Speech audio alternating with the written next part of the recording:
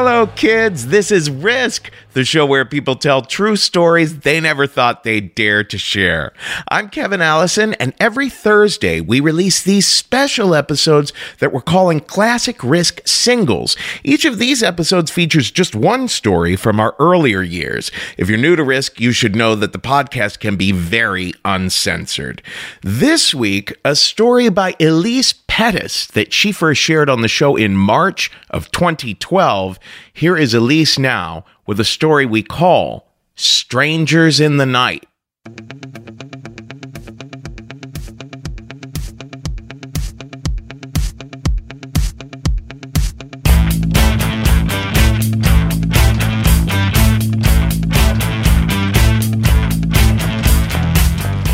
When I was 13, I looked like the kind of girl that would make a responsible babysitter.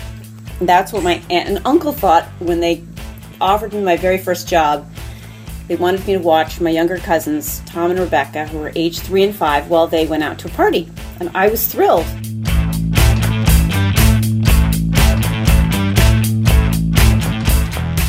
It was 1974. It was the Hamptons, and most of the adults I knew played hard and worked hard. But when I saw them, they were mostly playing hard. We lived about 1.5 miles away from my aunt and uncle's house. So that night, my mom drove me over at about 5, dropped me off. And the first big mistake I made that night was to ask my aunt if my best friend Mousie could come over and help me babysit. And she said, sure. My aunt didn't know my best friend Mousie very well. My best friend Mousie was so much fun. She was so resourceful, but she was also so naughty. Especially since she had moved to California and come back east with all kinds of grown-up knowledge that was completely new to me, like how to smoke pot from a used V8 juice can, and how to steal high-end swimsuits from an expensive boutique by shoving it into your tank top in a certain way.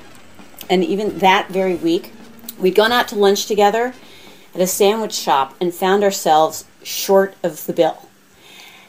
And my friend Mousie ingeniously pulled from her pocket 3 beautiful African glass beads that she had just shoplifted that morning and ceremoniously left them on top of the bill. And as we left, we skipped out of that restaurant thinking that we had really done right by our waitress, because those were some beautiful glass beads. So my aunt and uncle went out, and Mousie came over, and then when it came time to put them to bed, we read them stories and sang them Joni Mitchell songs, and they went to sleep. And afterwards, Mousie turns to me and she goes, let's see what's in their liquor cabinet. And so we mixed up 2 big glasses of gin and orange juice. And we tossed back, each of us, 2 of those gin juices in about 20 minutes. And it was my first time drinking hard liquor.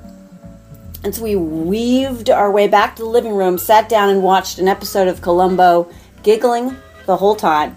And then after a while, it came time for Mousie to head home, which she did. And I readied myself for my aunt and uncle's return.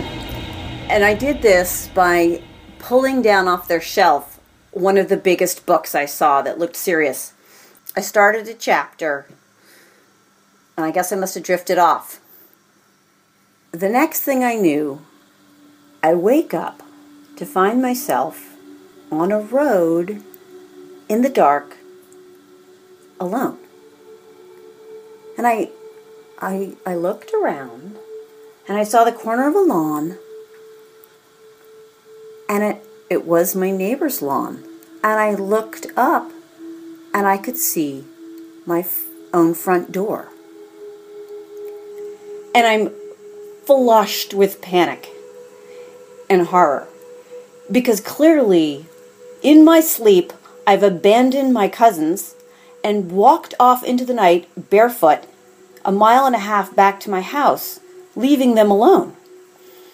And all I knew was that no matter what, I had to get back to that house as fast as I possibly could, any way I possibly could, hopefully before my aunt and uncle came home. So I turned on my heels and I started running down the road in the dark.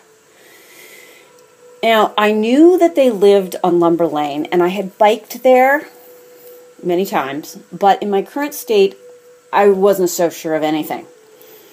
I came to a T, and I looked right and left, and I had no idea which was the right way. And I saw this ranch house about 50 feet away with a light on. And so I staggered towards it and stepped up to the door, and I saw a figure coming towards me from behind the door. It was a large man in a dark brown hooded robe, looking a lot like a monk.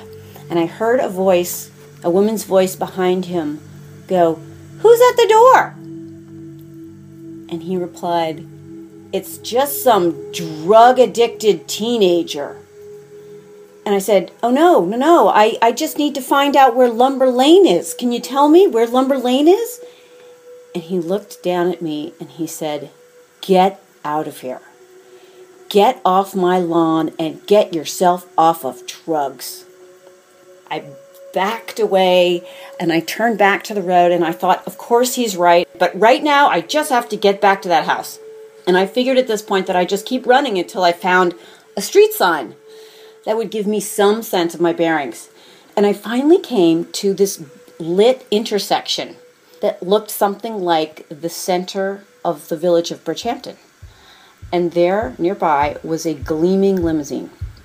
And I staggered out and waved my arms in front of the limousine. And a woman poked her head out and said, "Hey, what's going on, kiddo?" And crescendos of giggles behind her. I look in, and I can see past her a car full of women and a guy at the wheel with tinted glasses on, playing it cool. The first woman says, "Honey, why don't you get in the car?" And so I do.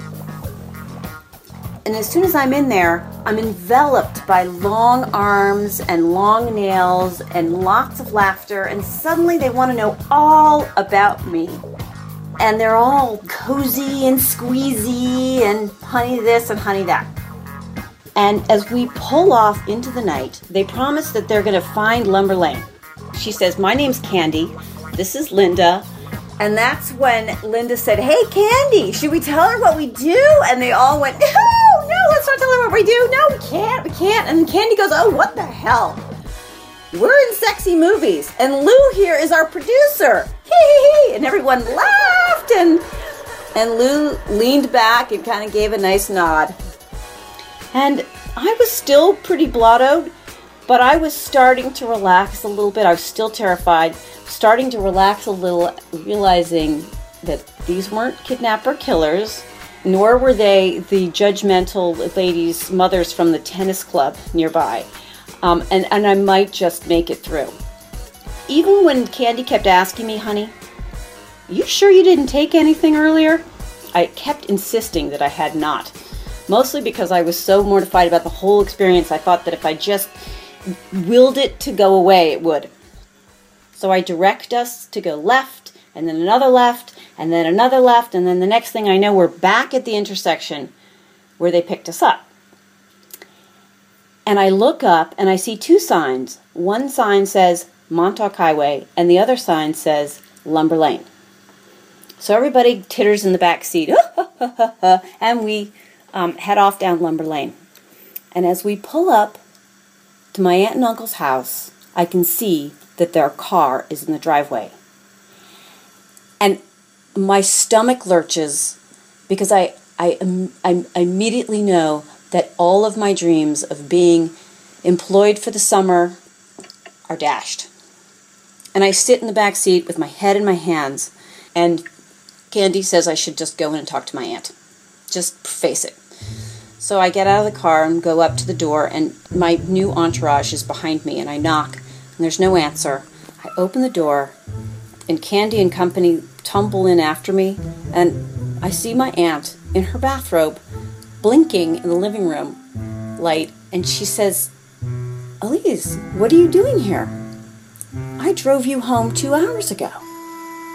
And I immediately feel flooded with relief. And Candy and Linda are laughing, and Lou is chuckling, and And this is followed by some awkward introductions and then some assurances by Lou that he will drive me home so that my aunt can go back to bed. And he does.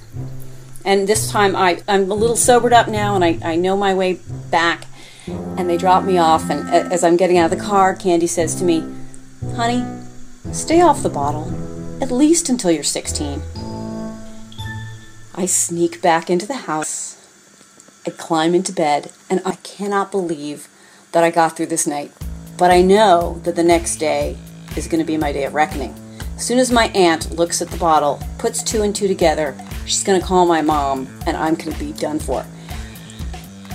So the next day, I wake up, I go about my business with full of expectant dread. And nothing happens. My mother doesn't say anything. I see my aunt a few days later, and she doesn't mention it. And then even weirder is the fact that she must have talked to her friends because they want me to babysit for their kids. And it turns out the babysitting jobs start rolling in.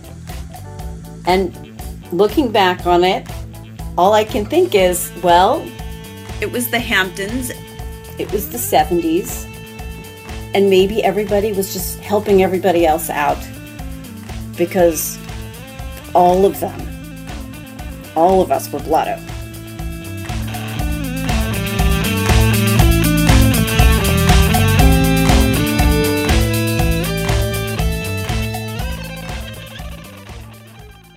That is all for this week's Classic Risk Singles episode. Now, don't miss out on our regular full-length episodes. There's a brand new one every Tuesday. And everything you might want to know about us is at risk-show.com.